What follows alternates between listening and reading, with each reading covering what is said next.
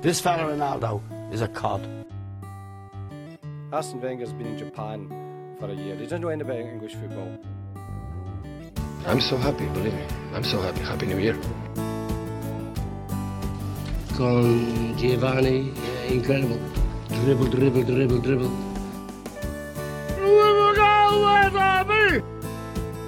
It's the history of the Tottenham. I have nothing to say. I'm so sorry, I have nothing to say. On Saturday, The Athletic reported that Harry Kane is looking to move away from Tottenham in the summer. The Englishman turns 28 in July, but for all his goals, he has yet to win a single trophy with Spurs. Hello and welcome to the Total Football Podcast. I'm your host, Declan Hart, and joining me is Andrew Conway. Hello, Declan. Andrew, where will Kane be playing football next season? Well, according to the rumours, the earliest rumours that the Athletic have been reporting on, he won't be playing in England next season because Daniel Levy will not sell him to any English club.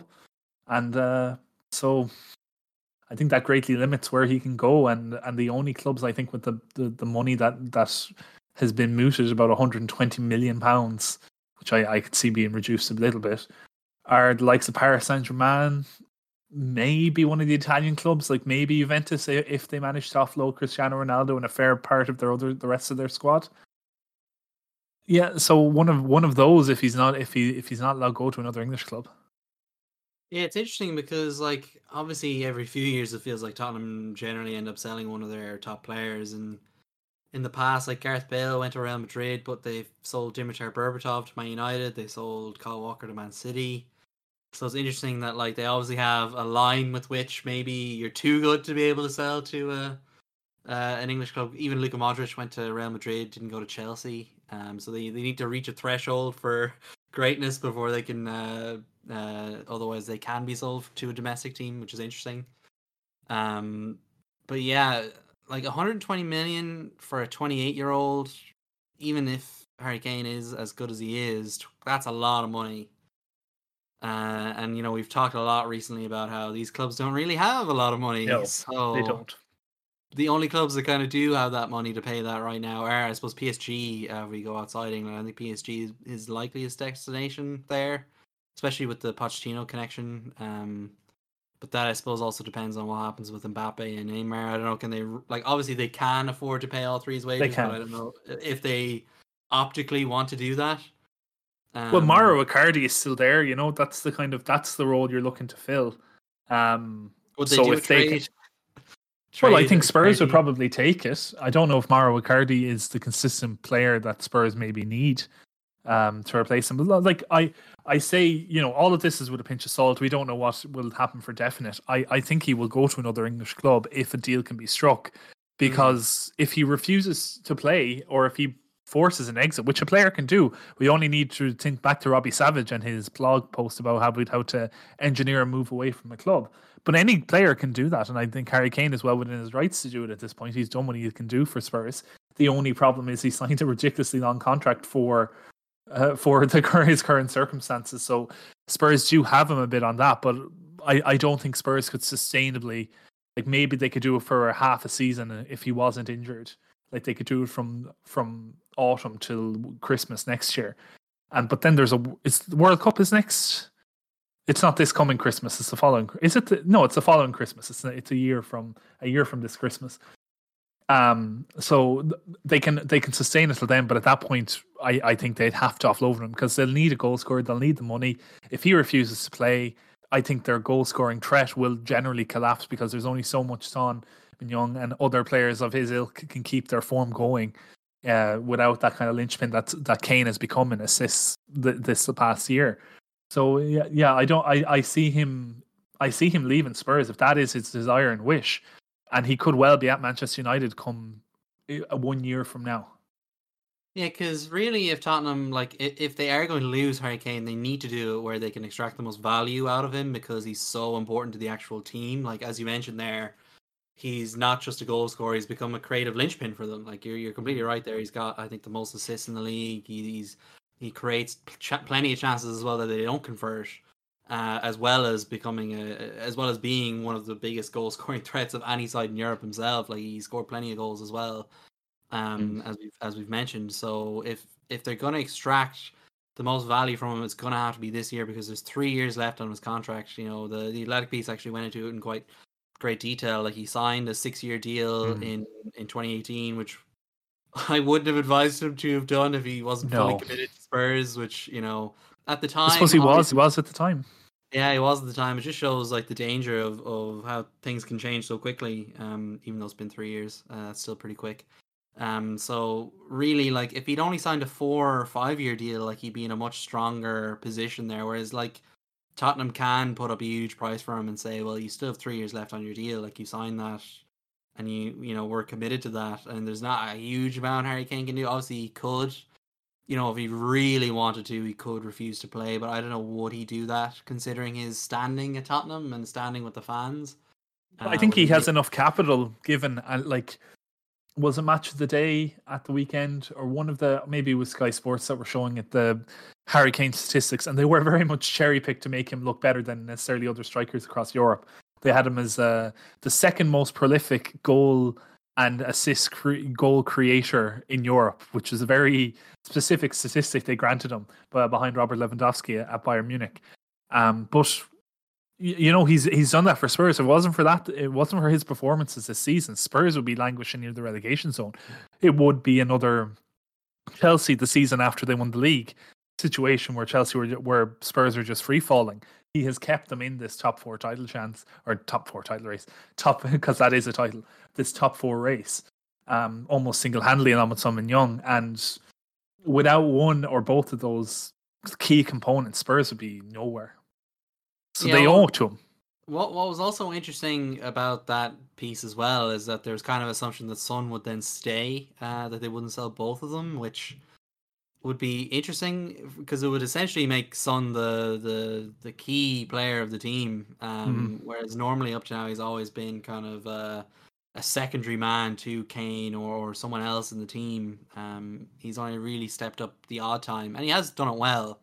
So it would be interesting to see if he could do it over the course of a whole season. And then the 120 million as well is like, you know, Tottenham could do with that money. Like, we've talked a lot about how, you know, they were one of the only clubs that needed a loan from the Bank of England. You know, they've really struggled with COVID because of the way that they generate revenue. They do it through their stadium and doing it like that was their plan anyway, was to hold NFL matches, concerts, conferences, make £1 million every match as well in profit or whatever their plan was. You know, that was let alone the match day revenue of actually hosting Tottenham games. So like all of that went down the drain. The second fans couldn't come into the stadium, and they've had that now for a year, year and change. So like that's really hit them where it hurts most. So like Harry Kane, obviously it would be a huge loss for Tottenham, but I think if they are to maybe grow as a club, they maybe would have to sacrifice Kane in that way. And I'm sure he sounds very happy to be that sacrificial lamb as well. And it'll be interesting to see, like, we've talked a lot about as well about Haaland and where he's going to go. I think there's a lot of talk about Lukaku as well. Spurs. Yeah, there's a lot of talk as well about even Danny Ings maybe could get a move at one of these top clubs. And there's other strikers around Europe as well, maybe even Icardi. Like, there's a lot of striker talk around Europe this summer, so there's a lot of dominoes that could all fall into place at some point. It's going to be really interesting to see where they all fall. Yeah, like the thing, like there is a return of that match revenue coming, so maybe that will lighten the blow for them. But there's the other elephant in the room, and that's Jose Mourinho. And if Jose Mourinho is relieved of his duties come the end of the season, if by chance Spurs do not make the Champions League and maybe don't even make the Europa League, would that change Harry Kane's mind? And I think it possibly could, because he seems to have a good connection to the club. He's been at it since he was cut from Arsenal, I believe, when he was a teenager. So he has that kind of love for Spurs. So maybe he will stay at the club for the rest of his career. But I think that the current management setup definitely has something to answer for when it comes to this problem even coming up for Tottenham Hotspur. Yeah, and it was a tricky weekend for Tottenham as well after they lost 3-1 to Man United. Tricky weekend for Jose Mourinho because it was his former club. What did you make of their performance in that game? Well, it was a bad match, I think, all in all. I think whether that was by design, it was two teams who play very similar football a lot of the time when they play against top sides. They play very reactive counter-attacking game where they're waiting for each other to make a mistake, really. And it was bizarre to watch Manchester United have so much possession of the ball against the so-called top team, because Spurs really did give it up to them for a lot of the match and didn't offer a lot. Particularly at 1-0, I should say, or should add as well. Like it was like 27% possession or something like that between 1-0 and 1-1, which was crazy, really. And when you think about the context of the season as well, where I think Manchester United have won, I think it's 28 points now they've won from losing positions during matches, where they've been down by a goal or been losing to whomever in a match. So, of all the teams to do it against, don't do it against the team that's kind of their game plan. They want to be put under that pressure. They want that jeopardy to be dangled in front of them to make them actually perform.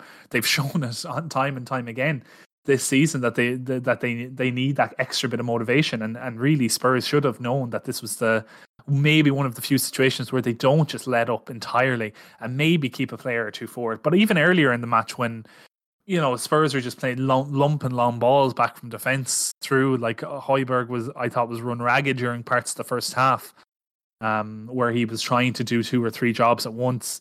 Ndombele was anytime he got the ball, he was stopped, and there was no one really giving him support or giving an out ball to him. Like there was a lot of like, what were you doing in terms of your setup of the match? The fullbacks never got forward in front of anybody else. They never really overlapped.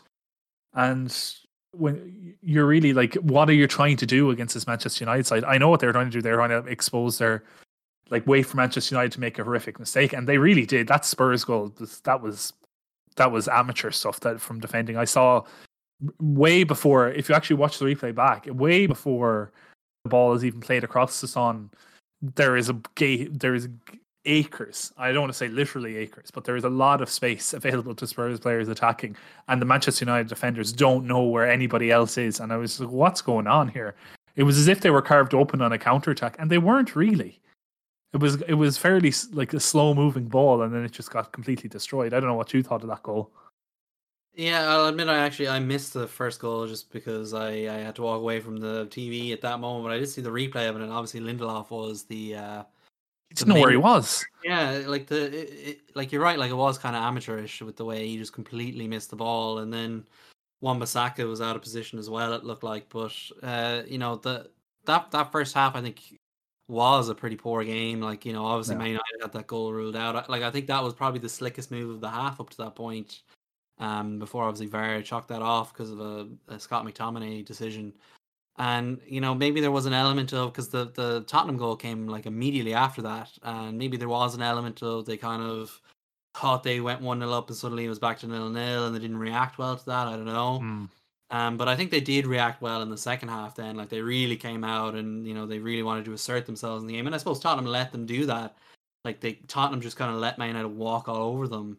And like I think it says a lot about how poor Tottenham played when you see Fred kind of running through the middle like the way that he did. Like we've had a lot of words about Fred this season, and he's not a good midfielder for a side of Man United, for a side that wants to challenge for the biggest titles. Like maybe he's a squad player, he could fill in for minutes here and there, but he's not someone you would trust in the big games and in the big moments. And he just waltzed through Tottenham's defense completely unnoticed. And one thing that really struck me about Tottenham before the equaliser, the Tottenham's defence for that goal, was that the second Cavani gets the ball off, I think it was a Rashford at that point, at least one, if not two, Tottenham players immediately throw their hand up to say offside. It's got to be offside. Like, no, wait, like they have VAR, first of all, clearly, because they've seen it be used earlier in the game. Like they know this. If it is offside, it'll be checked. Secondly, you're a defender, do your job. Like, go get to Cavani, because like Eric Dyer, like the Athletic as well, published a piece after the match as well that really illustrated just how easily Eric Dyer got pulled out of position by pretty standard forward movement by Cavani, who just kind of swiveled around him, and Eric Dyer completely didn't notice, got sucked into the ball by Fred and Rashford combining, and then opened up a bunch of space for Cavani, and then no one reacted to the shot either except for Fred, who then almost actually played it. But then even at 1-1, I think Man United as well still looked the bigger goal scoring threat, and I think ultimately they kind of deserved a 3-1 win for a finish. And it was probably their best performance in a while. Like they've not played particularly well for a couple of months now. Well, Granada, Yeah, but the fact that they played that well, having just played on the Thursday night and didn't play at all.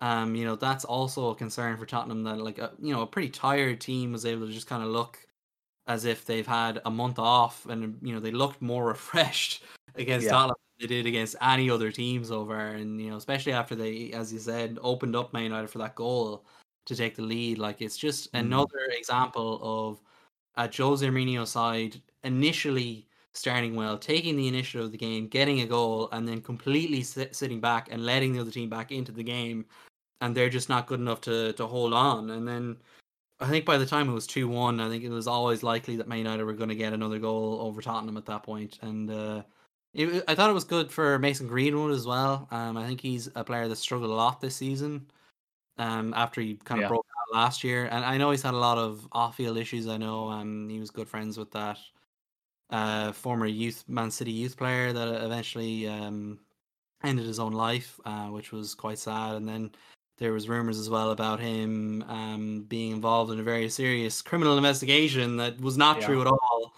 And then there's the whole stuff as well with him in the England squad and back in the England squad. So he struggled a lot this year. And I think he kind of got the goal and the assist in this game that his recent form has deserved. So I thought that was good for him as well. Yeah, like I agree that he's had a turbulent season, and I believe his time with England, at least in the short term, is probably kaput. I don't see him going to the Euros bar some kind of injury crisis. I think he's out of that picture for the moment.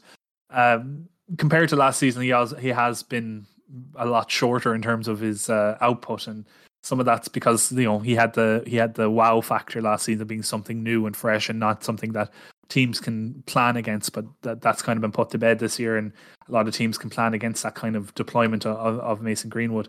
But back to Spurs and their ill management, they weren't able to cope with him. They didn't put adequate marking on him or just kind of positional discipline around him. He managed to pull the defenders out of position. He managed to go in between the lines and just do those short technical passes that he's good at, and his excellent finishing. You put him to that position, he's probably not going to miss it. He's probably him and Bruno Fernandes are the two most precise players, I think, in the Manchester United setup.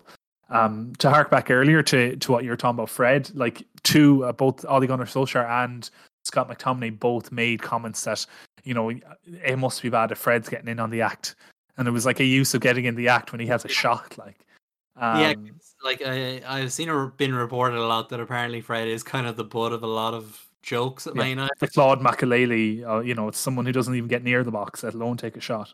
Because if you think back to that miserable 0-0 game between Man United and Chelsea at Stamford Bridge, do you remember the moment when Fred took a shot about 30 crack? Yeah. And it almost actually went in, did just go over the bar, and you could see Solskjaer turn. Like, I think most managers would have been like, "Oh, what the hell are you doing taking a shot from there?" Out to him, and Solskjaer started laughing at it and gave him a big thumbs up. Well done, Freddie. Yeah, that was very funny. Sometimes this happens, Thomas Partey took ridiculous shots the first few months he was at Arsenal, and then it became a meme in itself. That he was, he's a terrible shooter of the ball, and now ever since then, Arsenal social media have been raging on about how every training session it's Thomas Partey staying after taking shots, and since then he's been taking. He still hasn't done anything with those shots, but he's still taking them, and they're slightly getting closer to goal. So maybe this will encourage Fred to keep on trying and to maybe take a few more shots if he does get more Premier League game time between now and the end of his career. Yeah, can't wait for him to score an absolute wonder goal in the Europa League final. It'll happen. It'll happen, yeah. But Jose Mourinho is terrible in terms of his management. I don't know if you're going to go on to talk about Ole Gunnar Solskjaer and the comments that were made afterwards on Son Min-young. Well, I was actually going to bring up comments made before the game that I thought were quite interesting. Obviously, there's the whole, circus surrounding the disallowed goal that Man United scored in the near the end of the first half, and Solskjaer kind of had a go at Son and kind of made comments that were similar to the ones he made about Eric Lamela after the 6-1 earlier in the season, about referencing that he wouldn't feed his son if he saw him doing something like Son did, which was a bit of a weird remark. Be no dinner for my kids if they did that. Yeah, and then Mourinho took it even further and took it extremely literally and had a go and said some very curious remarks as well.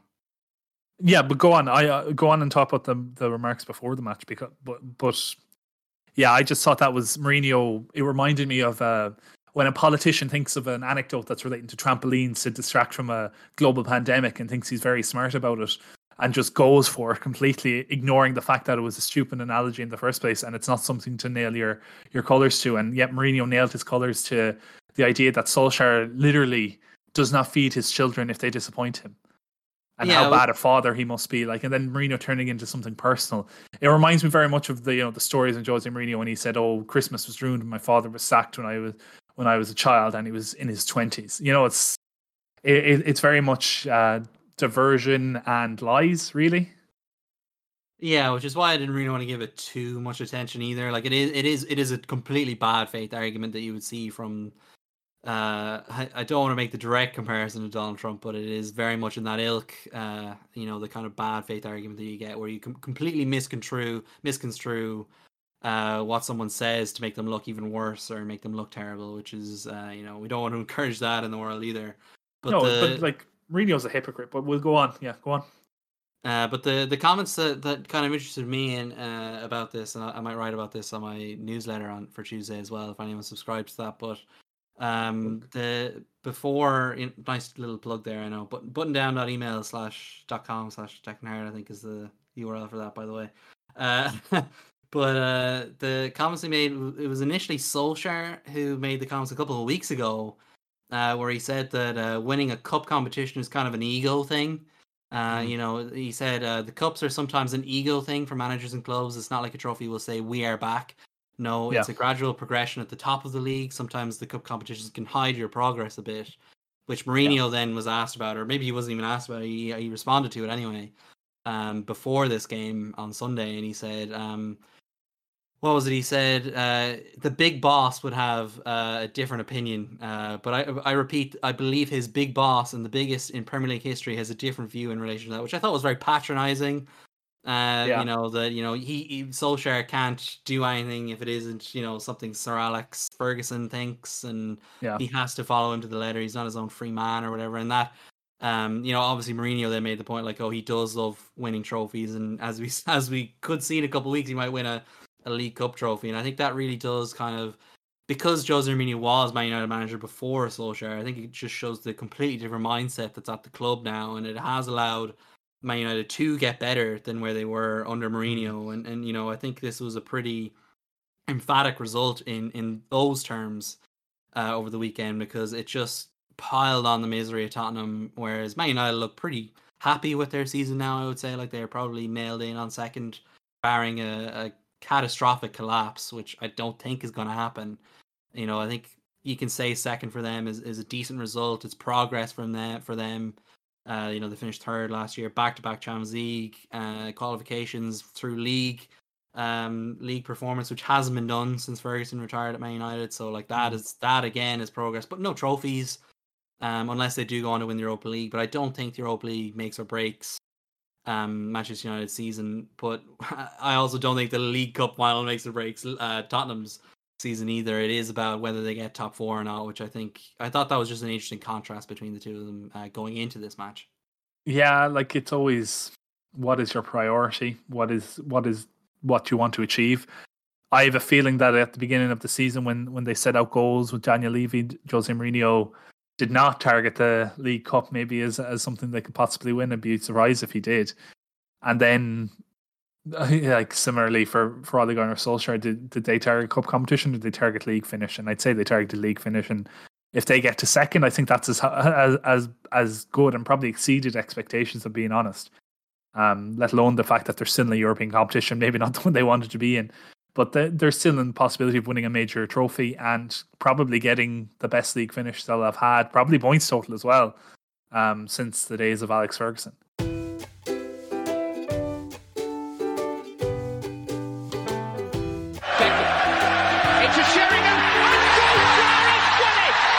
I suppose then we should move on and talk about the teams that are still in the Champions League. We'll start with Liverpool, who finally won a game at home, a league game at home at Anfield in 2021. I think it was their first goal in open play in the league at Anfield as well in 2021. They beat Aston Villa 2-1, having gone down 1-0. But it was a pretty poor week overall because they lost 3-1 in Madrid. Is that a result they can overturn? I personally think it is the result they can overturn. Like, Madrid are like having watched the Clasico over the weekend in the wettest conditions I've seen in a Spanish football match probably ever, just the torrential downpour that they suffered. The Real Madrid players were wearing see-through shirts and it didn't really work out for them, apart from the result, that is. But the result is an overturnable one. I know in this year it doesn't feel like it has been, because, you know, in recent years, games of 3-1, that's not over at all by any stretch of the imagination. Like, personally, I know we're going to talk about it, but I think Bayern Munich are still my favourites to go through out of that time. They're trailing not by 3-1, but they're still trailing going into the second leg. I think Liverpool have a chance still. I know there isn't going to be a crowd at Anfield. There isn't going to be that kind of epic atmosphere, but Man City showed last year that Real Madrid are fallible. They can concede a lot of goals. I don't think defensively they've improved that much this year. I think that maybe Benzema's in form, maybe Modric and Kroos are as good as they ever were, but everyone else in that team is completely susceptible to mistake and error. And Liverpool, if they get their game going, and they seem to at the weekend, at least in fits and spurts, they can punish any team and score a lot of goals, and they only need 2. I think it's definitely within the realm possibility they can overturn this result.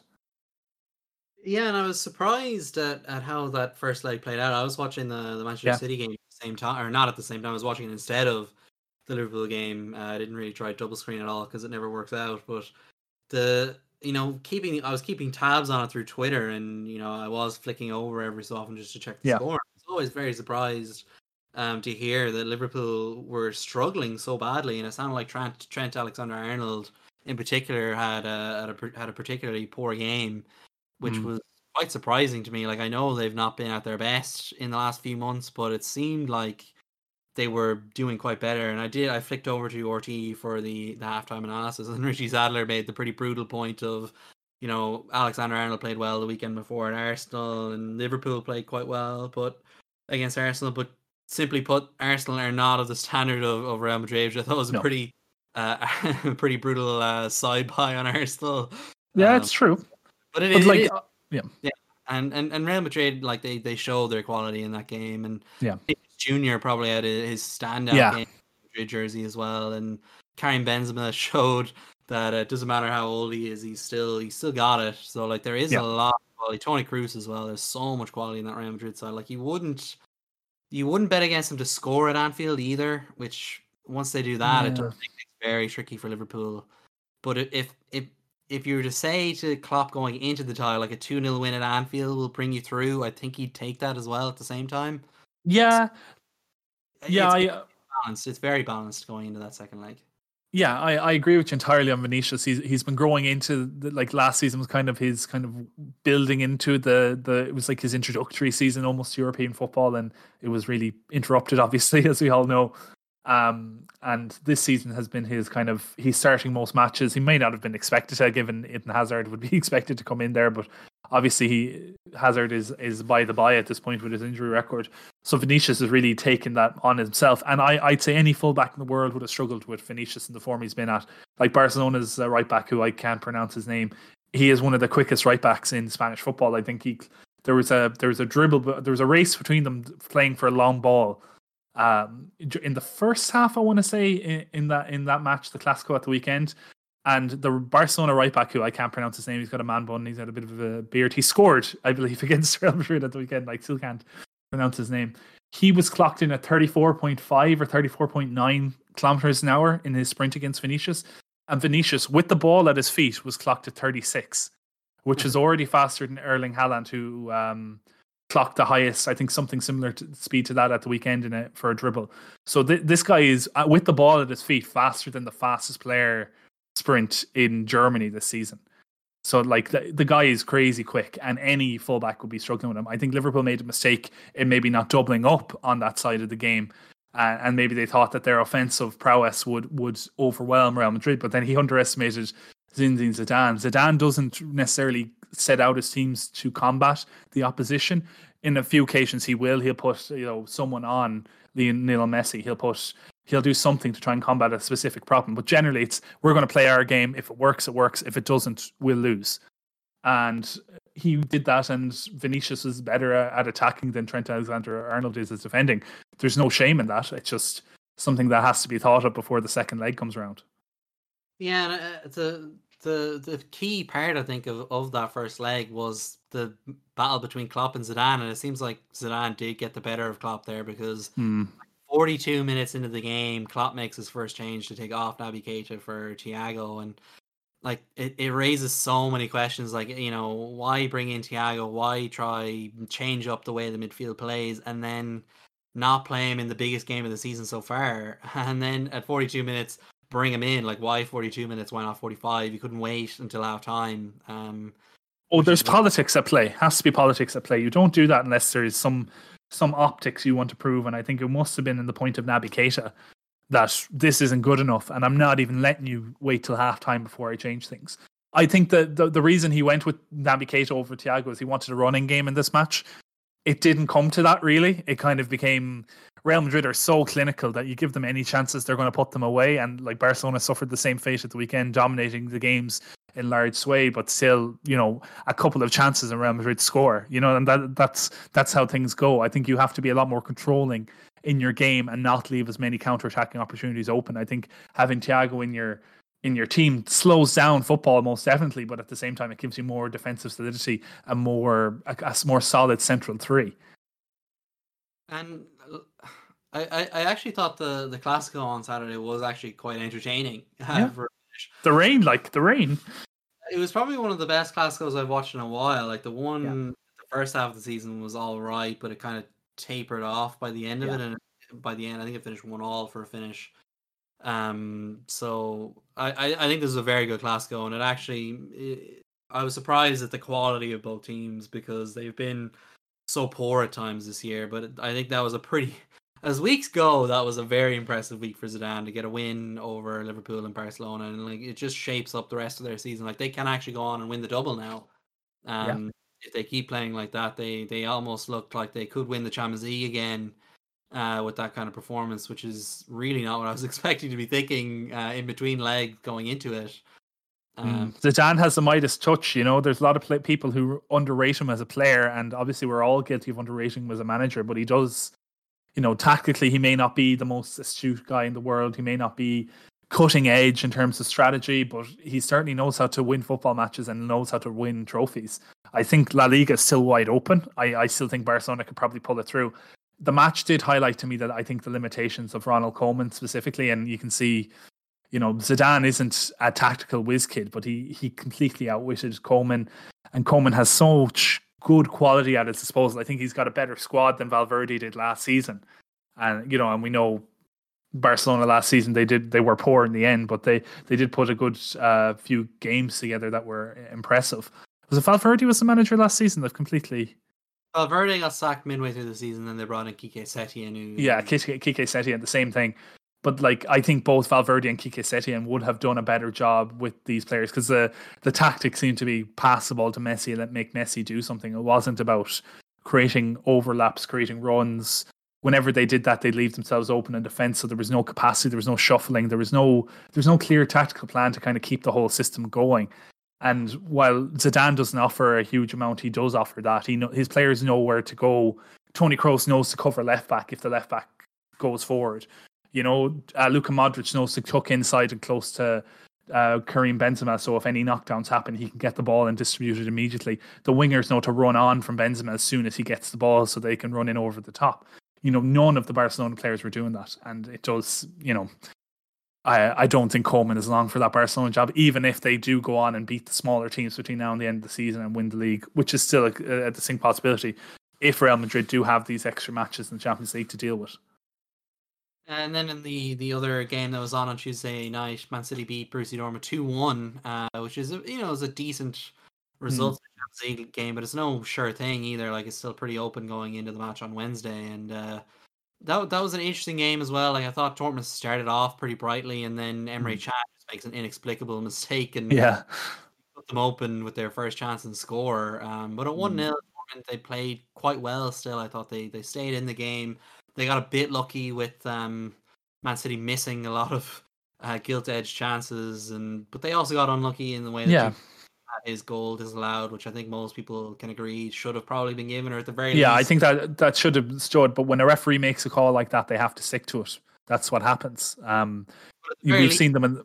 Go on. At the very least, he could have at least waited for Jude Bellingham to put the ball in the net, so the VAR could actually even just look at it, which I think would have satisfied people more than him. And this is the guy who doesn't have VAR in Romania, where the ref is from. He doesn't have that in the Romanian league. So that also brings the question, why is he being trusted to use VAR in such an important Champions League game? And maybe UEFA will have to reconsider how they allow Champions League refs for the later stages, which would be a shame. Like, it is good that we have refs from all over Europe, even if we don't have teams from all over Europe in the final stages. That ref in general did not have a great game, and which led to Jadon Sancho as well making that remark on Twitter, which I believe is still up. Like he can say what he wants. It's free speech, and he can. I don't know if it is going to affect in future, and UEFA will eventually take sanction against him. Like, I agree, the ref did not have a good game. Maybe they should have been given instructions beforehand not to blow the whistle. Sure, they have, but I honestly think some referees and the VAR would have been at pains to overrule them. I think some referees just take ill judgment to those type of challenges, and I think this referee was one of them. I think there was a bit of rough and tumble in this match, and it's to be expected. There's a lot of tired players, a lot of physically challenged players as well in both of those teams that really do like to put in a tackle at times or challenge at times when to kill play or to slow the game down. And I don't think this referee particularly liked it, and he didn't really stamp his authority on it quick enough so that it kind of got out of his control. If you compare him to the tie between Bayern Munich and PSG the following evening with the Spanish referee, whose name I forgot, marshalling it, he did an extremely good job, and you couldn't really, it was chalk and cheese. And I think the matches would have, if they had different referees, there probably would have been sending off in the Bayern PSG matches, and the scoreline would have been a lot different in the Borussia Dortmund Man City match. But that's how things are, and I think Bjorn Kuipers is going to take charge of the match, is he? Or is he taking charge of the Real Madrid Liverpool match? The big guns are out again anyway this week. That's all I have to say.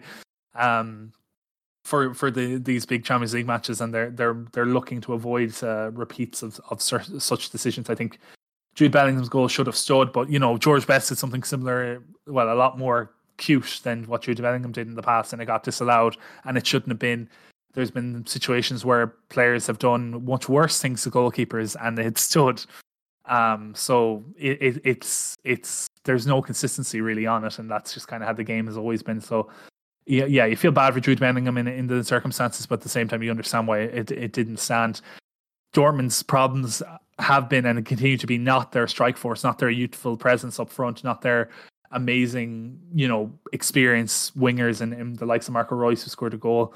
It's their defence. Emre Can is not a centre-back. He wasn't at Liverpool. He wasn't at Juventus. He continues not to be at Borussia Dortmund, but he continues to be played there, and as well as Germany. And it's no surprise that he seems to coincide with massive defeats for either his national team or an underperforming Dortmund side. Their goalkeeper isn't up to this requisite level, and their defenders are aged. Like Hummels is obviously a world-class player, but he's aged at this point. And their fullbacks they're not at the top grade yet. So I think all of that results in a misbalanced side. And, despite Dortmund's great athletic prowess up front, Man City, I think, will see this through.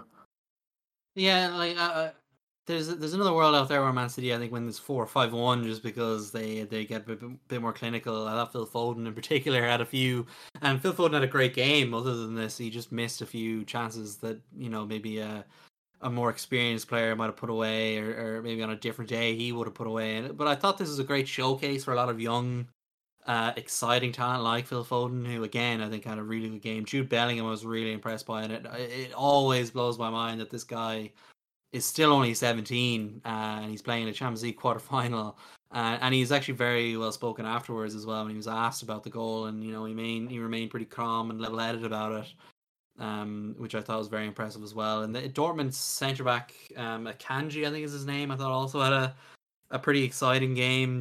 Maybe defensively he could have been better, but I think on the ball he was fantastic, and I'd love to see what he could do with better players around him, perhaps with a better player, like a better player than Emre Can around him, who again I think Can really let the side down. He almost gave away a penalty as well that was eventually overturned. Still got booked though. Yeah, I got booked, which was weird. I think ultimately they ended up just being like, well, it's a yellow for dissent. Yeah, which is even save then, blushes. it's still ridiculous because he was arguing for something that the ref then turned around and went, actually, Emre Can, you're right.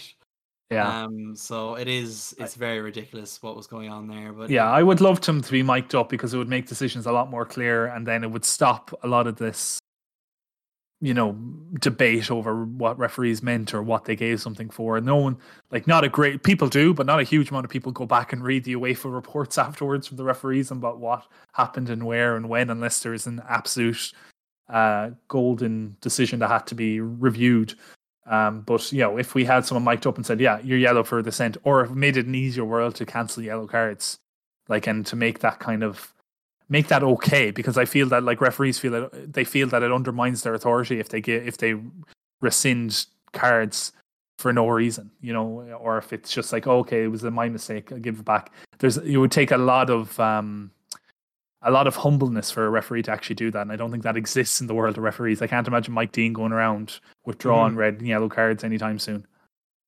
And then just before we move on from City as well, they didn't have the best preparation over the weekend when they lost 2-1 to Leeds, a 10-man Leeds United to a last-minute winner. But it was very much a second-string squad, and they were looking ahead to the match on Wednesday, right? Yeah, they've effectively won the league. I think they would be disappointed, and Pep Guardiola is probably pretty angry that they couldn't convert something in this match. At the same time, I don't think they'll be losing too much sleep over it. There was notions that that Pep would overthink the oncoming match, and maybe he will do it, and we'll know by the time you're listening to this whether Pep has actually overthought the whole situation and destroys his tie against Borussia Dortmund because of the Leeds debacle. But I think it'll be forgotten in a week's time if they beat Dortmund and they march on towards the league. I think they're heading towards the league. I think in 2 weeks' time they'll have the league won if they win their next two matches. So yeah, there they go. And then the matches on Wednesday night, Chelsea bounced back from their 5-2 home loss to West Brom by winning 2-0 against Porto and then 4-1 against Palace. But what did you make of Chelsea's performance in that Wednesday night match? Impressive enough. I think it was a controlled performance. It was better than I was expecting, to be honest. And they continue to confound expectations that I have of them against big teams. I think they've, similar to what happened with Leeds, they performed poorly in league matches in recent weeks, and I thought that was I personally thought it was an underlying trend of showing what's in store for Tuchel's Chelsea. But it turns out it could be like Man City, that they're just preparing for the bigger matches, and that's what they'll take. So the jury is out on Tuchel. I still would veer towards the fact that he's not up to this type of level of management necessarily. But I'm open to be proven wrong, and he could well go on and win the Champions League for all I know. Yeah, I thought Porto were actually quite good in this game, and I think 2-0 maybe flattered Chelsea a little, because it was a very well taken goal by Mason Mount before half time, and then Ben Chilwell just went on a rampaging run. But I thought Porto did enough to score in this game. They created enough chances that one of them was value to go in, and it just didn't work out for them. But it's probably beyond them now, even though this match was played in, I think, Seville. It was the home game for Porto, so it's 2 away goals for Chelsea, and I think a 2-0 away win has only been overturned twice in the history of the European Cup. Yeah, but it's probably in the last couple of seasons. Anything is possible, but I don't see Porto having the firepower to break through this resolute Chelsea defence. And believe me when I say this is going to be a defensive Chelsea performance. I do not think. Famous last words, but the last round of fixtures, Juventus Porto was the match to watch in the second round or the return legs, and I don't feel that Chelsea Porto is going to be the match to watch this time. Yeah, fortunately, it'll be on the same time as the match to watch, which I think will be the Bayern Munich PSG game, which that was a manic game, played in snowy conditions, heavy snow, yeah. Fair play to the camera people in the end, because they struggled for part of the first half trying to get the contrast and the saturation correct so you could still see the game. But by the time the second half came around, the torrential snow did not stop, but you're actually able to see the game again. It was finally a good use of the yellow football, I suppose. Yeah, and it was quite weird to see. Yeah, it is. I don't think they even used the yellow football, actually. They probably should have used the yellow football. But it was quite bizarre. Like, it is April, and we're Yeah. getting snow on a Champions League Yeah. quarterfinal. It was That's snowing. not- It was snowing in Sheffield United against Arsenal as well. Like it's snowing in the north of England at the moment. It's just not what the brain associates with these images. No. We associate it with the day becomes night, and it's quite warm, and the players are, don't have to wear gloves. The referee doesn't have to wear gloves and a long sleeve. So it was quite unusual, but it was an unusual game as well. Like, obviously it was the final last year, and I think it was a very different game. Yeah. To the final last year. Like, both teams really went at it. I don't think both teams are as good as they were in the final. They're missing a lot of players, and they missed even more during the game. I think Pochettino had a much better game plan than Tuchel did in the final. I think he knew the weaknesses of his teams, and basically it was similar to what Real Madrid did against Liverpool, if you will, and they left one of their quickest player, Mbappe, in this case Vinicius in Real Madrid's place, forward, and just let him cause havoc as the ball broke to him.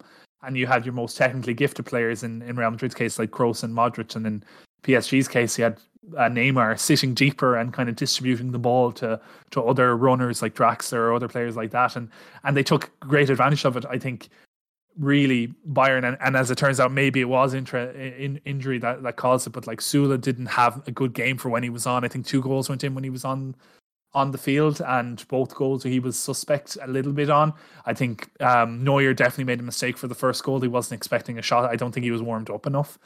And I think, Bayern will be kicking themselves for both the chances they conceded, the goals they conceded, and their poor finishing up front. I think if Lewandowski was playing, I think the chances are that match could have finished 6-2, but as it did, it finished 3-2 to PSG. Yeah, and it really leaves the tie open. 3-2, an away 3-2 win in the Champions League usually is a pretty safe bet, but I wouldn't say so based on how that first leg went. Like, I could easily see Bayern Munich clawing their way back into that game, and at that point I think it becomes very even as to who actually goes through, and it's very open in a way that I'm very excited to watch on Tuesday night. It should be a very good game. Yeah, it is hopefully the tie of the round, and not that the winner will necessarily come from this tie, because I think the Champions League as itself is open this season for whoever gets into the semi-finals. But I definitely, if Bayern come out of this, they would be my strong favourites to win it again. Like Lewandowski was running there today. I saw Bayern Munich releasing social media footage of him, so I don't know how close or far away he is from. Did he travel to Paris? Do you know if he travelled to Paris? I'm not sure. No.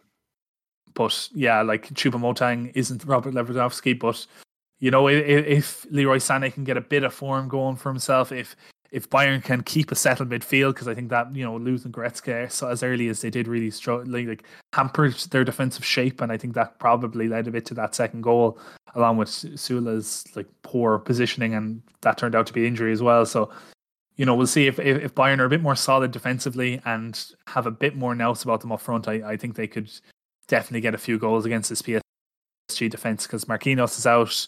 I think Keylor Navas is a goalkeeper that can be beaten if you at this stage in his career, and I think the holding defense of PSG isn't what you need to be a European Cup winner. And yeah, we'll wait and see, but yeah, it should have goals in it if nothing else. You can go for stats. That's the way people that don't understand football analyze football, is with stats. I don't go for stat.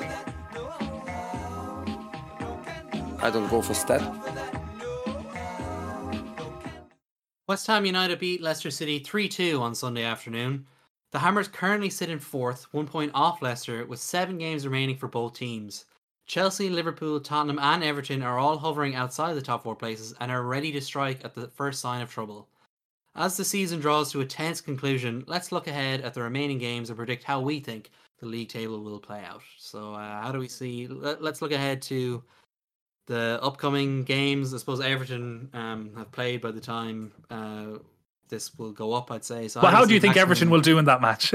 Yeah, that's an interesting one. Brighton keep taking the lead and then losing anyway in games, which might be what happens in this.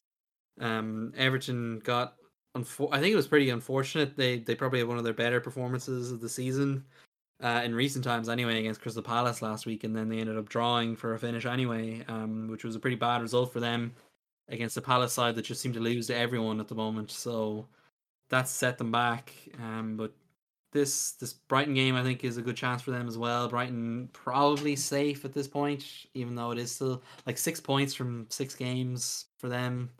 You'd probably back them to be safe, so Everton should be looking at this as 3 points. But let's look ahead to next weekend, and where do you think these games are going to go? Everton play Tottenham.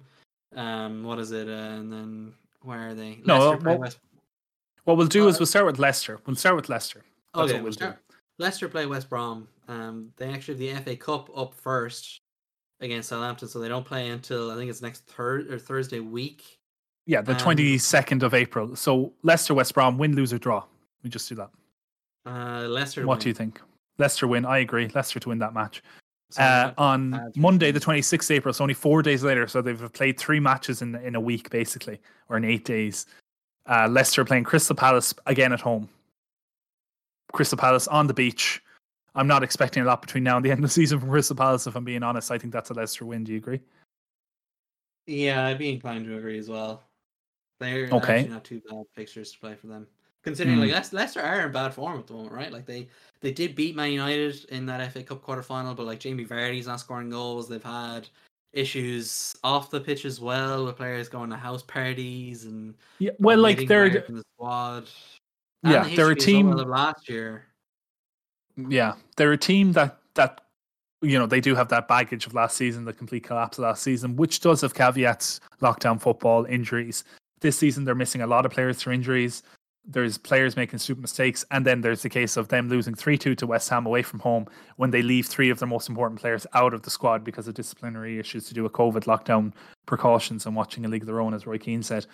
I think they're not helping themselves in the matter, but given how strong they looked and how performing they were, even with Jamie Vardy's out of form, Kalacic Iheanacho has scored a lot of goals. I think he scored 8 goals now in the last 2 months, which for a guy who doesn't score a lot of goals historically is quite a turnaround for him.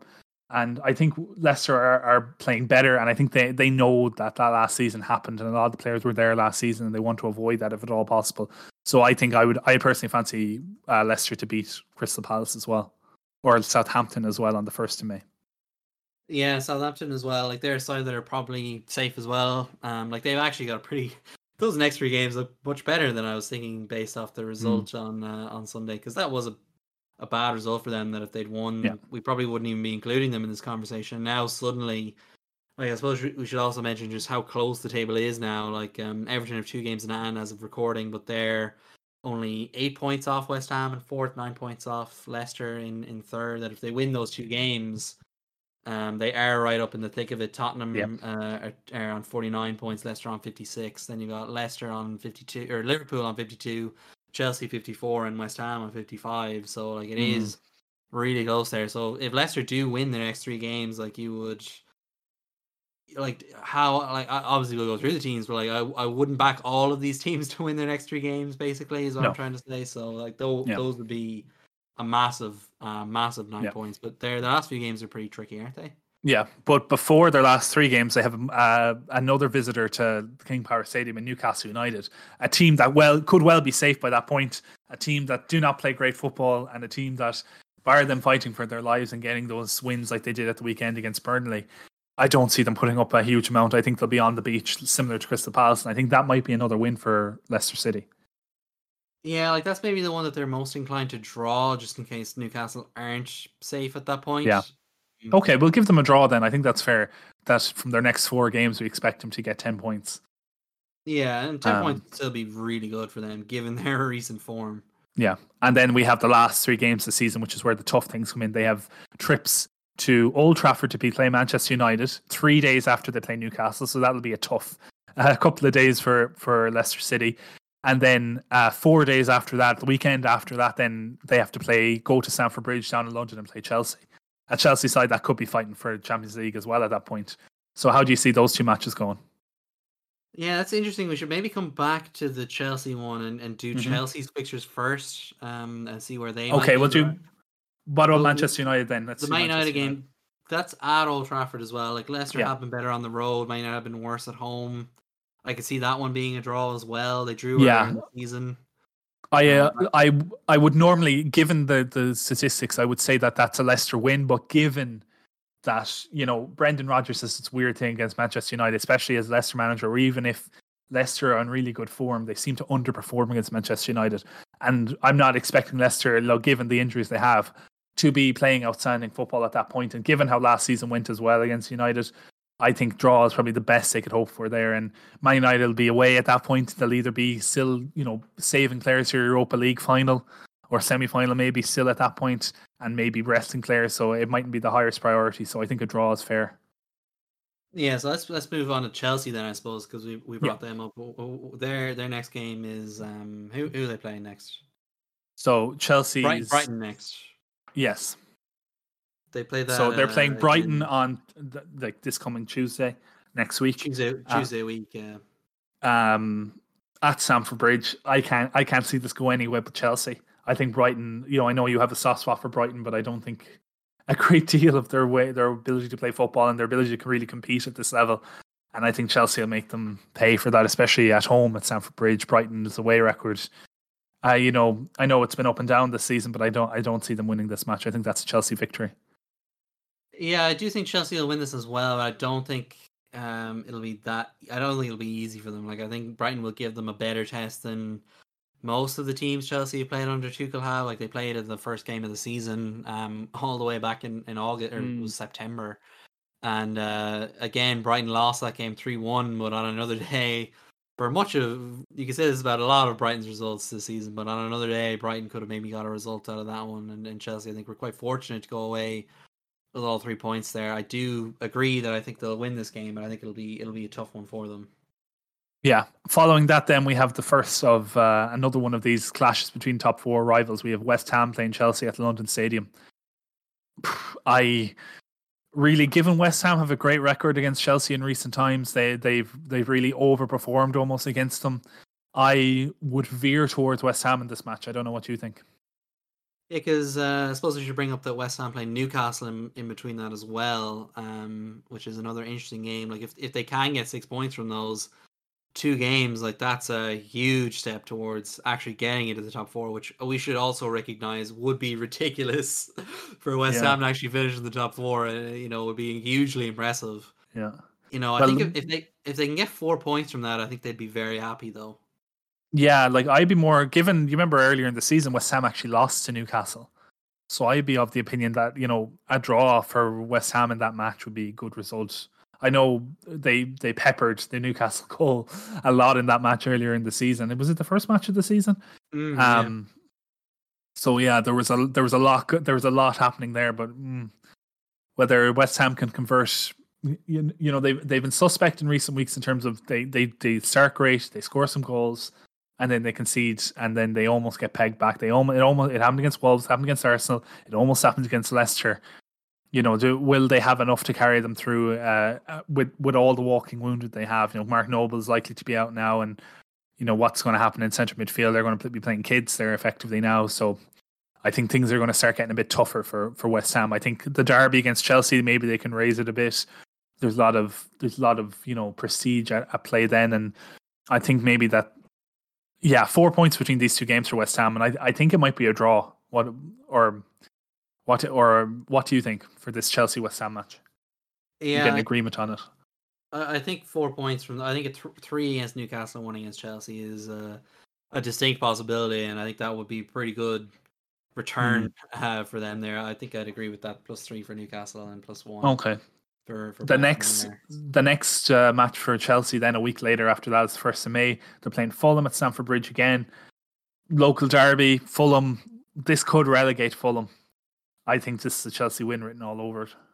Yeah, Chelsea historically always kind of beat Fulham. Like, you know, you mentioned it's a rivalry. It's not really. It's more like a big brother, little brother. One-sided. Yeah, they're on the same area. You know, that's kind of. Yeah, like Chelsea have often even historically loaned out. Thomas Callas was one that went out for years to Fulham, and Fulham graciously accepted, you know, those random cast-off loanee type that Chelsea were so famous for. Yeah.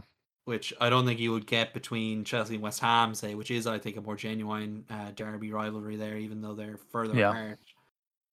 Which is another edge to that Chelsea-West Ham game as well. Yeah, absolutely.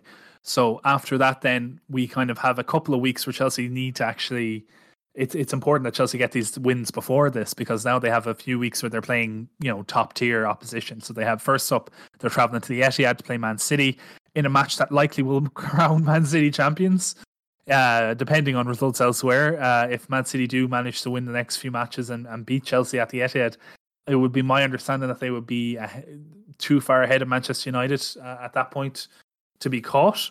In 3 matches' time, depending on how results go, this could be the match that decides the league and gives it to Man City. And for that reason, I think it has to be a Man City victory. What do you think? Well, like, if you cast your mind back to, 9 months ago or 10 months ago now, it was Man City had to beat Chelsea to stay in the title race, and they lost. So, maybe memories of that will strike. Thomas Tuchel and Pep Guardiola, have they met that often? They would have met it when Pep it was mostly managing. Pep had the edge usually. Like, there was a few cup games that Tuchel won, but Pep usually had the edge. Yeah, back when they were both in Germany. I don't think Man City ever played PSG when they were both managing them. So I'd be more inclined to think this could be a draw, but I think Man City are more likely to win that one, just because it could give them. But there's also the edge that both of them could be in between Champions League games or getting ready for Champions League games at that point as well. I still, Man City winning the league, they have to, win it at home, win it against Chelsea. It'll be a big day, and I think they'll make sure of it. And even if Chelsea were still involved in the Champions League at that point, I really do believe that it would be, Tuchel's more likely to rest players and to sacrifice league. We've already seen him do it in the league than necessarily Pep would be. So I would push out the boat here and say that's going to be a Chelsea loss. Okay, we'll go with the Chelsea loss. So a few days after that, then Chelsea welcome Arsenal to Stamford Bridge. Will there be revenge for the defeat of the Emirates earlier in the season, or is this something that Chelsea will just suffer again? And given how Arsenal have been in recent weeks and how their season could go between now and the end of the season, on paper, I think Arsenal should win this, given, how they had Chelsea's number earlier in the year.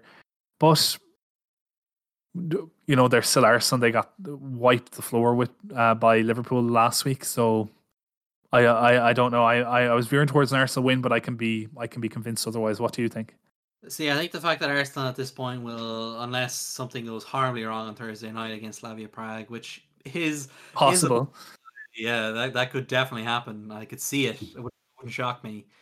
They will be preparing for a much more important Europa League game against, potentially Unai Emery's Villarreal, which would be a massive, massive game, much more important than any match against Chelsea could possibly be, especially with Arsenal already out of this top 4 equation. And that I'd probably have to give Chelsea the edge in this game, because at this point, Chelsea will know whether how they're faring in terms of getting to a Champions League final or not, and maybe they'll have to switch focus again back to the league and go all in, and keep in touch with Leicester, because the way things are going, they've already lost a bit of ground to Leicester.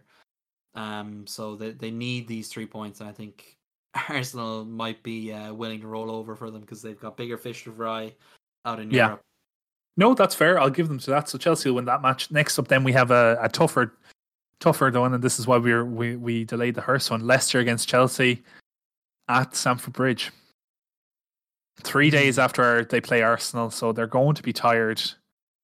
What do you think is going to happen?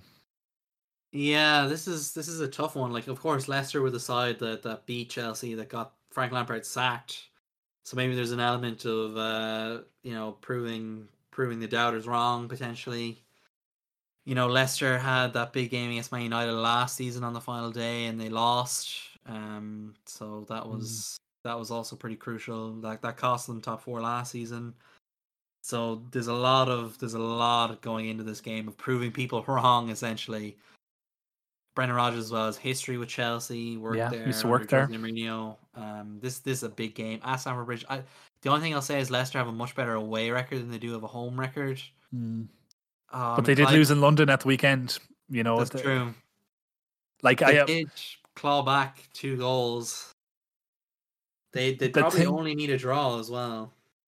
Yeah, like I'm more inclined to go a draw or a Leicester win, because Chelsea have been playing Arsenal a few days beforehand. I know Leicester don't have a much easier schedule than Chelsea, but the Champions League is a factor in this. So you'd imagine Leicester would be slightly fresher for this match, and as you say, they want to avoid last season happening again. So I'd be okay with a draw on this match, and I think the two teams, as Mick McCarthy would say, if he offered him a draw now, he'd take it. Yeah, I think a draw is a fair result for these two. And then the final game of the season for Chelsea on the 23rd, as it's currently scheduled. Whether it happens that day or not, I'm not sure. They're travelling to Villa Park in Birmingham to play Aston Villa.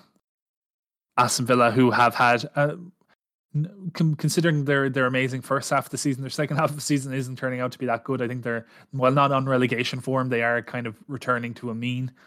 I kind of see this as a Chelsea victory, if I'm being honest. They have a bit of a break. They'll probably know whether they're in any kind of European final at this point. And they'll be either riding on that, or a lot of the players will be playing for their future in terms of, are they going to be on Tuchel next season? So that's why I think it'll be a Chelsea win in the last game of the season. Yeah, I think that as well. And based on where we've got Leicester's results as well, like they should still be within touching distance of Leicester going into that final day. Yeah. So I think a win here, because it's so important, and they should have a gap to a Champions League final if they're in it, or the fact that it's the final day of the season, you kind of go all out. Yeah. Tiredness shouldn't be that big of a factor when there's so much on the line. They should have a week, ideally, between this and their previous fixture. Okay, so that's Chelsea done. Next, we might as well go into West Ham. We've already said they're going to beat Newcastle United this coming Saturday at St James's Park. Then we said that they're going to draw with Chelsea the following week at the London Stadium at home. And then they're playing Burnley up at Turf Moor. How do you see this classic going between Burnley and West Ham? The clash of the claret, if you will. God, yeah, that's going to be... it's going to be a classic, really. Yeah. I'd give it 3 points to West Ham here, just because I think Burnley at this point, like, there's a lot of they're on the beach. There's a lot of talks as well that Sean Dyche might be out of the club at the end of the season. They're under new ownership. I think there's they're in a holding pattern until the end of the season. So I think this could be a pretty handy fixture for West Ham now, especially after the draw that they potentially get against Chelsea. And even if they lose to Chelsea, I think getting 3 points here against Burnley is a pretty... Like that's a pretty nice follow up to a disappointing result if they lose. So I'm going to go with 3 points for West Ham on that one, I think. Yeah, I agree. I'm just to get away from Turf Moor, we'll do that. The following week, then they're playing Everton at home. Now this fixture has a history, and for that reason, I believe that Everton will actually win this match because I do not think that West Ham can beat it. They just have this block of beating Everton, especially at home. Bar some crazy circumstances. They tend to have just mad matches with Everton. I think there'll be goals in this. I think it'll count for Everton. It'll matter to the rest of their season. And I think West Ham will, the big teams, they'll have a couple of weeks where they don't have to play anyone outstanding. Well, I suppose they're playing Chelsea, but they'll have a couple of easy games, and then they'll be playing a tough match against Everton. I think they'll lose that match. What do you think? Yeah, obviously there's the whole stuff as well between David Moyes getting involved, former Everton manager for so long, and I could see that happening. Like, you're right, West Ham don't have the best record against Everton, so that could even, are we at the territory where there might even be fans in the stadium at that point? Maybe we'll see. Sure. So yeah, that could be. That's not going to help at London Stadium. That's no, sure, it's not. So that'd be 3 points as well for Everton as well. They're still in this conversation. That would be a big 3 points for them. We'll come to Everton. We're nearly done. I think the last three fixtures of West Ham then are going to be very winnable fixtures. First up, they're going to the Amex to play Brighton. I know it's only 3 days after Everton, so maybe they'll be a bit depleted by it, but again, going back to the previous discussions about Brighton, I don't think they're all there, and I think this should be a return to victories for West Ham. And then what are their last two games as well? Their last two games then against West Brom, who will likely be relegated, and Southampton, who, if they're not already on the beach, they definitely will be by that point. West Brom, I can see that being a win. I know Big Sam might have something to say about it, but I think that West Ham will be in a pattern that they could actually qualify for the Champions League, so they'll be all out at that point. I think that's a win for them in that match. And then in the final day of the season against Southampton, I think Southampton will be done. So I am thinking that is a win for West Ham as well. What do you think? Yeah, that would be some run. It would, yeah. It's only 3 wins in a row. That's all we're saying. We're saying they're going to lose and 3 wins. I think it's to be doable. There's a lot of pressure on them at that point, and we've definitely seen teams in the past get into position and then fall over the line and not get. Do you think there. they'll draw one of those matches? If they were to draw one, I think it'd be that West Brom game. But I could see them winning all 3, and I think it'd be fair enough to give them the 3 points in all those games. I think the West Brom one there is the trickiest one, just because Big Sam is a petty man. We'll put it that way, and he's definitely got a history at West Ham. So. Those 7 games, if they that would be 16 points from 7 games. That would be we don't quite yet know if that would be enough, based on how Liverpool, Tottenham, and Everton do. But that would be enough to put them ahead of Chelsea on current form. We've only given them 14 points, and we haven't done Leicester's final game, which I suppose we should get to when we go through Tottenham's fixtures next. Yeah, we may as well go through. Well, do you want to go through Everton, since we've already started with a bit of Everton? Okay, let's go. And since I've already pulled up Everton, we have Everton are a bit screwed up because they've extra matches to play, so this will be a bit longer. So first up, they have a to be confirmed match against Aston Villa. We may as well go. Actually, right now at the time recording, we don't know the result of this match. But Everton are playing Brighton. So who are Brighton or Everton going to win that match? Yeah, give me your knee-jerk reaction. Everton are going to win that one. Okay, Everton victory. Yeah. Then they are playing Spurs this coming Friday night. Presuming it hasn't been rearranged due to any funeral preparations. Everton are welcoming Spurs to Goodison Park.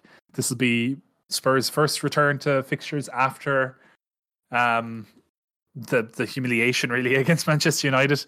How do you see that match going?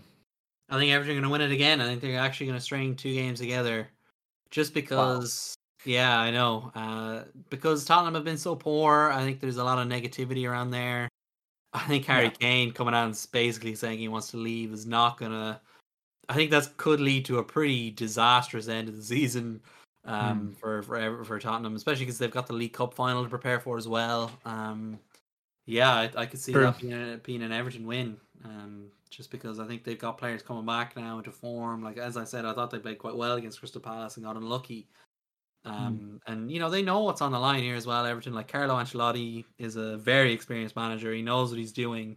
Yeah, and I trust him to do Mourinho in this game like he did in that FA Cup game. Yeah, I agree. Like I was more before you said that, I was thinking this is just because Spurs are Spurs and they tend to bounce back after bad defeats to win the next match. But yeah, I agree with you given the argument you've given. The following Friday, then, Everton travel again to London and they're going to play Arsenal. It's not a fixture that Everton traditionally do well in, and that might be a Moyesian effect over the long terms. But how do you see Arsenal against Everton going? Yeah, well, it's impossible to suggest that Everton can win 3 games in a row. I think so. At best, it's a draw. They're physically capable of it. So yeah, I think a draw is a fair result here. Mikel Arteta as well, former player of Everton. Yeah. Nice little story there for him. I think he'd like to get one over Carlo as well. I think that would be a scalp for him, and they should be able to be well rested enough at that point by Europa League games. They'll be on a bit of a break, I think. There. Yeah. So and it's a Friday night before maybe a Thursday semi-final. So I think they can go all out for this one and get a nice home win for themselves, or maybe at the least a draw against Everton. Yeah, we'll put a draw on it, or we'll put a loss in, because the following week they're draw or loss to pick one there. We'll go with a loss. Okay, a loss there for Everton against Arsenal. The following week, then we have Everton are welcoming Aston Villa. So this is a match where, yeah, I can only see this really being an Everton victory at this point. I know it's a bit of a downer on Aston Villa, and they've done so well this season, but I think that their legs are catching up to them. Maybe Jack Grealish should be back by that stage. Maybe they'll, and I mean back to form, not just back. Maybe there'll be a bit more about them, but I think their goals have really dried up. Defensively, they've been excellent this season, but that can only take you so far. I think this is a home victory for Everton. Okay, I'll agree with that. It's a solid argument. At some point in this time, it's probably going to be that week. They have to play I think they're playing Aston Villa. They have to play Aston Villa twice in a week. I think that's one of the postponed matches. Both league matches. So what we do, 1 win and 1 loss, or what we do? Maybe a draw. Like I think Aston Villa, a draw. Value for a draw. Like, you know, I don't think you beat a team 1 week and then immediately lose to them. I think maybe a draw is a fair assessment of that. So the next one, then, we were saying they're going to play against West Ham, and we said that was going to be a win for Everton over West Ham, just for historical reasons. I think that's still fair, just because things are crazy, and West Ham have the propensity to just do mad stuff against Everton, and Everton seem to be, that's the only London side that they seem to consistently get results against. So I think that should be an Everton win. And then the following few days later, they're that 3-day gap they have between the 8th and the Tuesday, and they're probably going to play 3 days as well in another time, the 2 matches against Aston Villa, but they're playing Sheffield United at Goodison. I cannot see this going anywhere but an Everton victory. Yeah, Sheffield United at that point, I think, are just to give me 3 points for whoever they're playing, based on the way their season is completely unraveled. So I think 3 points is pretty fair for Everton there. So the second last game, the penultimate game for Everton this season, is against Wolves. It's at Goodison again. Wolves will be on the beach if they're not already at this point. I know that's a phrase I'm using a lot, but there's a lot of teams mid-table that are not really battling for anything at all. They're in no danger of finishing below 15th, and there are no risk of finishing above 10th, and Wolves are in that group. The soft centre, as I heard it referred to earlier. That's a good one. Yeah. Yeah, the teams that just don't really care what happens. Yeah, playing for pride. Exactly, and you know, given that it's Everton as well, I'm going to put a draw in for this match because I think Everton are due to like screw something up. They can't win that many matches, and we need to keep symmetry to their results this season, because the final game of the season for Everton is away, the Etihad at Man City. Whether Man City will get the trophy that day or whether they'll already have had it, I think this is a defeat written all over it. Maybe a heroic draw at best, but I think, you know, especially if Everton have a chance at getting top 4, then they're definitely not winning, is basically the way I see it. Like, I don't see them having the capacity to know something is on the line and then take it, because it just seems ingrained in the club that they're physically capable of that. I think they could be in pole position come the night before they play against Wolves with 2 matches to go, and then screw it up and get 1 point from their last 2 matches when they only needed 3 points to clinch Champions League qualification. Something like that will happen to them. So I'm going to put a loss down for that. Do you agree? Yeah, I think that's a fair assessment. We do have them to get 17 points in that 9-game run that they have, which would be decent. Yeah, it would, but it wouldn't be enough for Champions League football, I don't think. So our final challenger, I think, unless I'm wrong, is Spurs. We haven't done Liverpool as well, so of course, Liverpool. We need to get through these. So go with Tottenham first. Okay, Spurs first. We'll go very quickly through this. There's a couple of overlaps, so we should be able to take care of those very quickly. So Everton against Spurs, we said that was going to be an Everton victory, so that's a loss for Spurs. Next up, then, they're playing Spurs are going to Southampton, or are welcoming Southampton to White Hart Lane. Southampton on the beach, as we say many times before. I think this is the when Spurs start winning matches again, and I think they'll win against Southampton in that match. Yeah, I agree with that. Then the following week, they're playing against Sheffield United. Again, I think this is a home win for Spurs.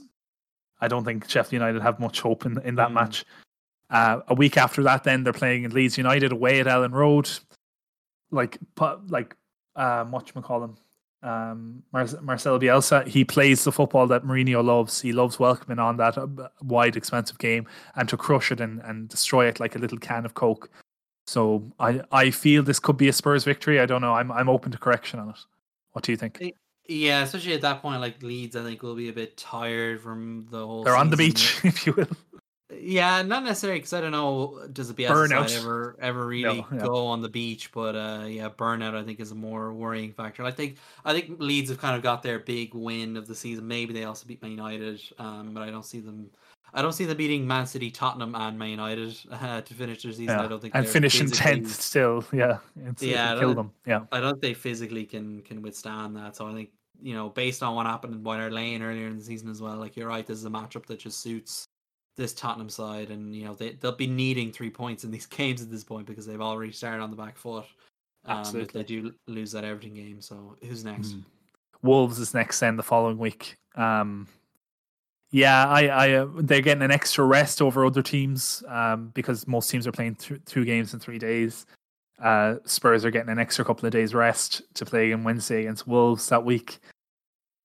Like, Wolves do have a good record against Spurs. They have made them work for, I think they beat them earlier in the season with that Podence, and if I remember correctly.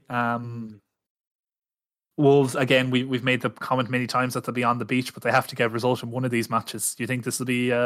This is the one I'm more inclined to say could be either a Spurs draw or loss. I think a frustrating draw. Is a disappointing draw, if they will. Yeah, like a late equaliser, having led from the opening 5 minutes. Yeah. Where Mourinho then comes out and lambasts the rest of the side, and he maybe it's all Davinson Sanchez's fault as ever, even though he keeps getting picked. Okay, then the following week, or 3 days later rather, they're playing at home Aston Villa. Again, Aston Villa, to use the old cliche, are on the beach at that point. How do Spurs do in that match against Villa? Yeah, at that point, like, I think the only people that might be showing up for Aston Villa are those looking to get in the England squad, which is primarily Jack Grealish, and I suppose Ollie Watkins as well. Maybe Ross Barkley if there's been an injury crisis. Yeah, and that's possible. And you watch McCollum, the defender. Yes, you're right, Tyrone Mings. Yeah. So there is members of that team still performing. Like, obviously, Emi Martinez has one of the revelations of the season in goal. But yeah, I what do you think? I think probably a Spurs victory. I'm looking at there. It'll be a poor game. Harry Kane with a goal, probably an assist as well. Where is that match on? It's on at White Hart Lane. Yeah, like Villa showed up and played quite well at White Hart Lane last season. They were a much worse side then, but that was also Pochettino's Spurs at that point in time. So I think the fact that Villa do still have a few players vying for England spots might be enough to convince them to go for it, which might lead to another kind of annoying draw for Spurs. Yeah, it's a good game that it's 3:00 on a Saturday. It's a game Gareth Southgate could attend. Yeah, okay, we'll go for a draw on that match. And then their final game of the season, which is a match we've revisited already and didn't come up with a conclusion for, Leicester City at King Power Stadium. This could be the decider for both teams' efforts to get into the Champions League. How do you see it going? Yeah, like right now there's 6 points between these two teams in real life, in the real table. Not a pretty good one. At this point in time, they've both picked up roughly the same amount of points. Leicester picked up one more, so by that standard, Tottenham are out of the top 4 race at this point. So I think that maybe helps Leicester get over the line and get a win in this game. And it was only a few years ago when Tottenham lost 5-0 on the last day of the season. Yeah, it's maybe also the game that is the last we see of Mourinho in English football for a while. Yeah. It would be quite satisfying for Brendan Rodgers to cast Mourinho aside from the English game as well. Yeah, and if you remember last season, one of the closing games of the season was a match at White Hart Lane. It wasn't. It was obviously the reverse of this last season, and Leicester were going for the Champions League, and Tottenham were just painfully destructive. They were just wrecking everything, breaking up play, and then I think Tottenham did win that match on a counter-attacking goal. And we're just, there's nothing Leicester could do about it. And I think that'll still be fresh in Brendan Rodgers' memory as he goes into this match and hoping to, right previous wrongs. And for that reason, I think I'd agree with you. I think Leicester could come out as victors in this. Yeah, and then that just leaves us with Liverpool to go through. What are their fixtures like? There's not a lot of leeway. They're going to need a perfect run here. Yeah, I think, and the reality of the situation is if Liverpool pull together any type of form, they could indeed go on a perfect run. But anyway, we'll start. Assuming the Champions League goes off and they don't lose any players injury, and whether they're in or out, they're playing Monday against Leeds United, Elland Road. It's an old rivalry, really. It's not been much of a rivalry in recent decades, but in history, it is an old rivalry back to the 70s. How do you see it going? Earlier in the season, it was a pretty entertaining match, and it was the opening day of the season. Liverpool came up on top that time. Do you think they have it in them again?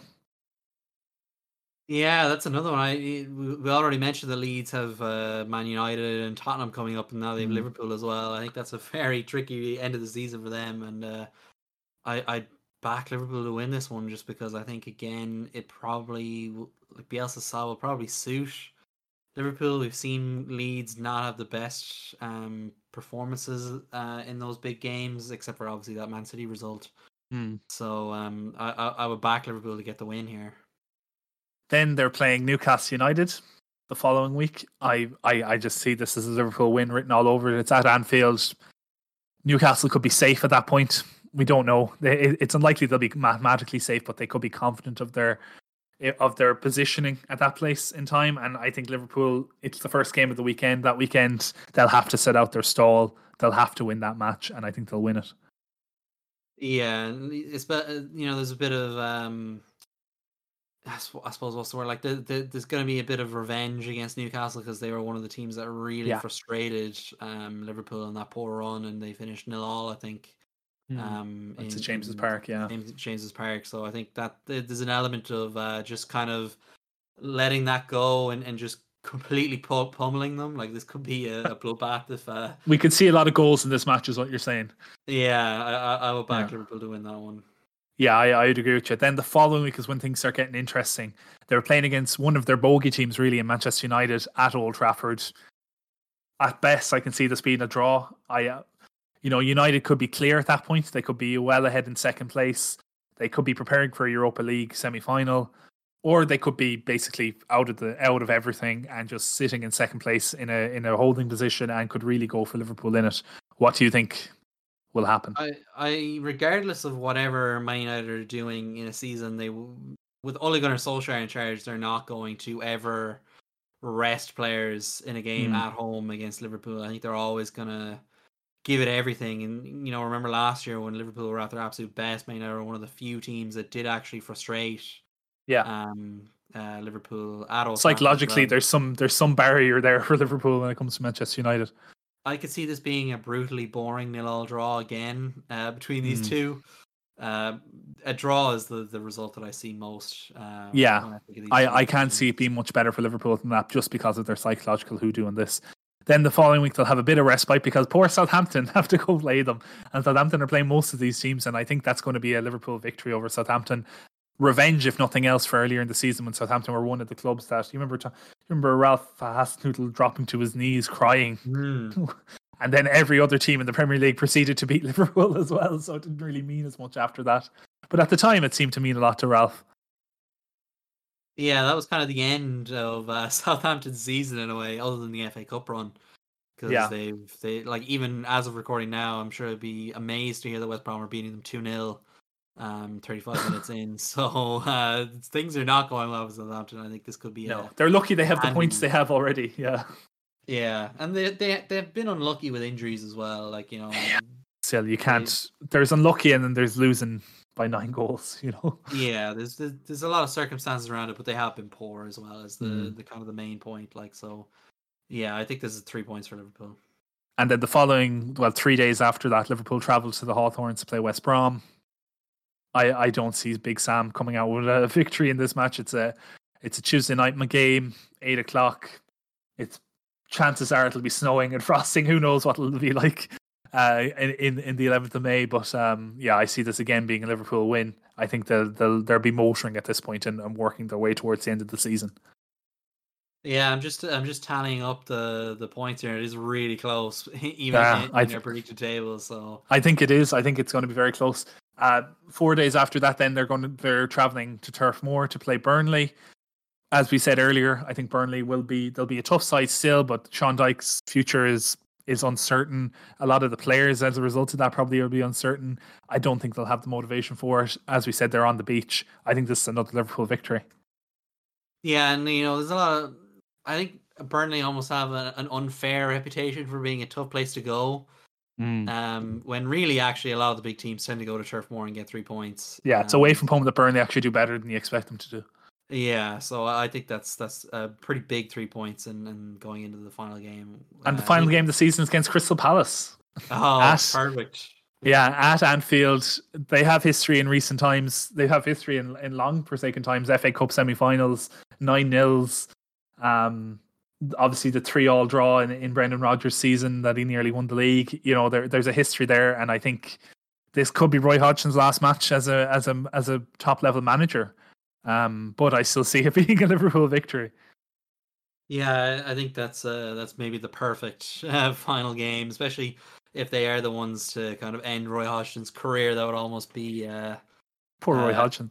It would be the right way for Liverpool. Liverpool fans would enjoy that, I think, given the history there between the two of them. So that would almost be symbolic of Liverpool kind of putting something to the sword there, just a buried ghost potentially, to get into the top four. That would be a big moment, I think. Poor Roy the boy couldn't going out at Anfield as well. That'd be a sad way for him to go. Yeah, maybe things could be different, but I don't think they will be. So with that, we have completed our predicted results. So now let's look at the Premier League table, and it's close. I've been doing it up here as well. You probably got it as well. It is very. So who do you have in 8th place? I've got Tottenham there on 61 points. Tottenham getting 11 points is what I have from their last 1, 2, 3, 4, 5, 6, 7 matches. Their last 7 matches, I have them getting 11 points, and that's only good enough for 8th. They will still have beaten out Arsenal, I believe, for the top 8. But yeah, it's while we have in there that Spurs will win 3 in a row and probably be undefeated for 5, we still have them losing a couple of important games. And it's just not enough. It's too little, too late, given the results they've had this season, and given the performances they've put in when they've been in winnable positions. That's 8th place for Spurs. In 7th place, then, Declan, we have. It's pretty close. It's gonna have to go down to goal difference here from here on out. It's 68 points for Everton and 68 points for Chelsea.